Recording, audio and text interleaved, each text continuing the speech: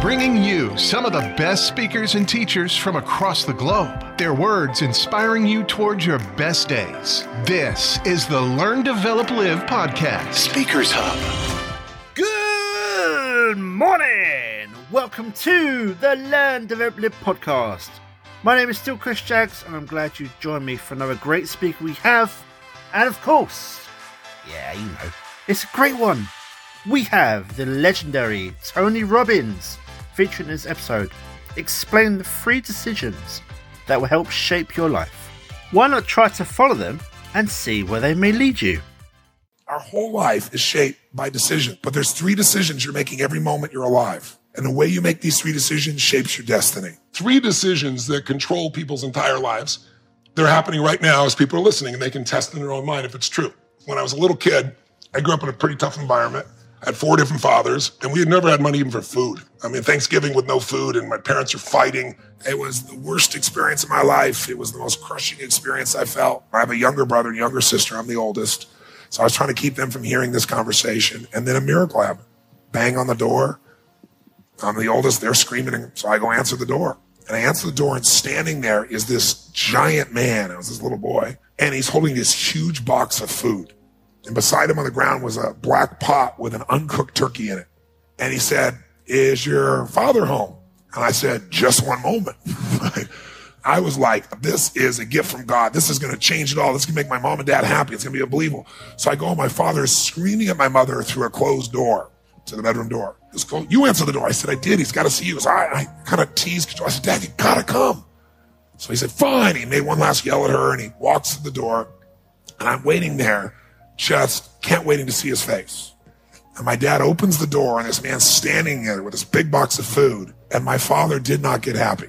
He looked at this man, and he raised his voice to him, and he said, "Look, we don't take charity." And then he took the door to slam it in the man's face. But the man was a good-sized man. He put his foot there and smacked his foot and bounced back open. He said, Sir, this is not charity. Everybody has tough times. Somebody knows you're having a tough time, and they want you to have a magical Thanksgiving. I'm just the delivery guy." He said, "Please take this." And my father said, "We don't take charity." He went to slam it again. And this time the guy put his shoulder against it so he couldn't do it. And then the guy said something that I'll never forget, and moments I wished he hadn't said, but he found a way to force my father. He's holding this thing, and he looked at me, and then he looked at my dad, and he said, "Don't make your family suffer because of your ego." Now my dad's level of energy increased, but he was also trapped. So he took the food, slammed it on our table, and slammed the door in the man's face, and never even thanked him. And then I thought, years I figured out, our whole life is shaped by decisions. That's what we've talked about today, right? But there's 3 decisions you're making every moment you're alive. And the way you make these 3 decisions shapes your destiny. First decision we're all making every moment is, what are you going to focus on? I realized that my father's life and my life ended up very different because we made that day 3 decisions very differently. He decided to focus on the fact that he has not fed his family. If somebody is really stressed out, they're not stressed out for no reason. It's because they're focusing on something that makes them feel stressed. They often, when they're focusing on it, it changes the body. You start to feel tight. You start to feel a certain way. And then they use language like, "I don't know what to do. Why am I so overwhelmed?" So if we change what we focus on, if we change the way we use our body, if we change our language patterns, we'll instantly feel different. Think of how do people use their body when they're worried versus when they're excited. Yeah. If you learn to use your body first, use your focus first, you can literally change how you feel in moments. And then you develop new habits where you start to feel good all the time. And it isn't some phony, fake pump up. It's literally the way you've conditioned your body. Just like being fit as an athlete, you want to be emotionally fit. And the second question you got to decide, every moment you're alive, and including this moment, what are you going to focus on? Second question is, as you're focusing on, what does this mean? What does it mean? And the bottom line on meaning is, if you think about it, you get to make up the meaning, and most people pick the worst one, don't they? That day, my father decided to focus on the fact he hadn't fed his family, and I know what meaning he gave because he said it out loud over and over again, that he was worthless because he had not taken care of his family. The meaning creates your life. If you think, God is punishing you, that's why this is happening, which some people do, or God is challenging me, or is this a gift from God, or has it got nothing to do with God? I'm just a lazy bitch. So the meanings we select change how we feel instantly. Mm-hmm. And then the final, most important decision you make every moment you're alive. What am I going to do? What am I going to do? And I'll tell you what he decided to do. He decided to leave our family shortly thereafter. 3 years ago, he passed away. He died alone. Nobody wanted to be part of it. And my life turned out very different than him. I was the only one to go to his funeral. No one else in the family would go. And I can tell you, right before his death, he got the lesson because he looked at me and he said, son, he said, I was a bastard. I didn't connect with anybody, and look what I'm dying of. But what changed my life was the meaning I gave it. I decided that day that what this means is that strangers care. And if strangers care about me and my family, I decided what I was going to do is I was going to care about strangers. And that completely changed my life. I promised myself someday I'd do well enough to do this for other families like was done for me. I realized in that moment that the worst day of my life, my father leaving, had actually been the best day of my life. Because if I hadn't had that experience, I wouldn't be here today. And now because of that, I'm get to live this life. And I have the desire and the drive and the want to give in this way. And so I've really realized that the worst day was the best day, that was God's gift. The gift wouldn't have been there if he would have stayed. I tell you the story for a couple reasons. One is, if you want to change your life, figure out how your worst day was your best day. You'll change everything, because it is if you look for it. If you find the deeper meaning, it is. There's something in you that wouldn't be there without it. The most important decision you can make above any on the face of the earth is deciding that no matter what happens in your life, no matter what happens, you're going to live in a beautiful state. What the hell does that mean? It means that you're not going to suffer. It means a beautiful state is that you're going to be happy, but that's only one. Or you're going to feel creative, or you're going to be passionate, or you're going to be in awe of something, or you're going to feel love. Any state that's a beautiful state is really the core essence of who you are without fear.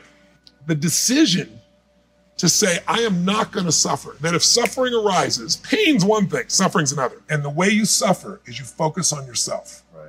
Suffering comes when we obsess about ourselves, what we're getting or not getting, what we should have done, what others should have done for us. It's the me game. Your primary core is a giver, which is why you're prospering. You're not the me. You're like, how do I give more, do more, share more, create more? How do we do a better job for our clients? Your entire life is that. That's why you're prospering and you're not feeling suffering. But when you do suffer, and I promise you do, you correct me if I'm wrong, it'll because you're worrying about something in the future. How's this going to happen? Will this come together? Suffering can be worry, it can be anger, it can be frustration. It's anything that takes you out of a beautiful state. And here's what people don't get. You can end suffering by stop focusing on yourself and focus on something you want to serve greater than yourself. Your children, your wife, your mission, your life. You can get out of it in an instant because the nature of the human mind is to constantly compare things. Life is short. We don't know how short it's going to be. But if you only had a week to live, I bet you wouldn't allow yourself to suffer over a little crap that makes you crazy normally. I think you would probably spend time with those you love. You would do what you love. You'd take awe in a sunset. You'd smell the air. You would take in everything in those final moments that you possibly do. So my thing is, why wait? Right? Why wait? Why not just decide that if I start to suffer, I know the solution, because suffering is me obsessing about me. Here's history and one thought. Good times create weak people.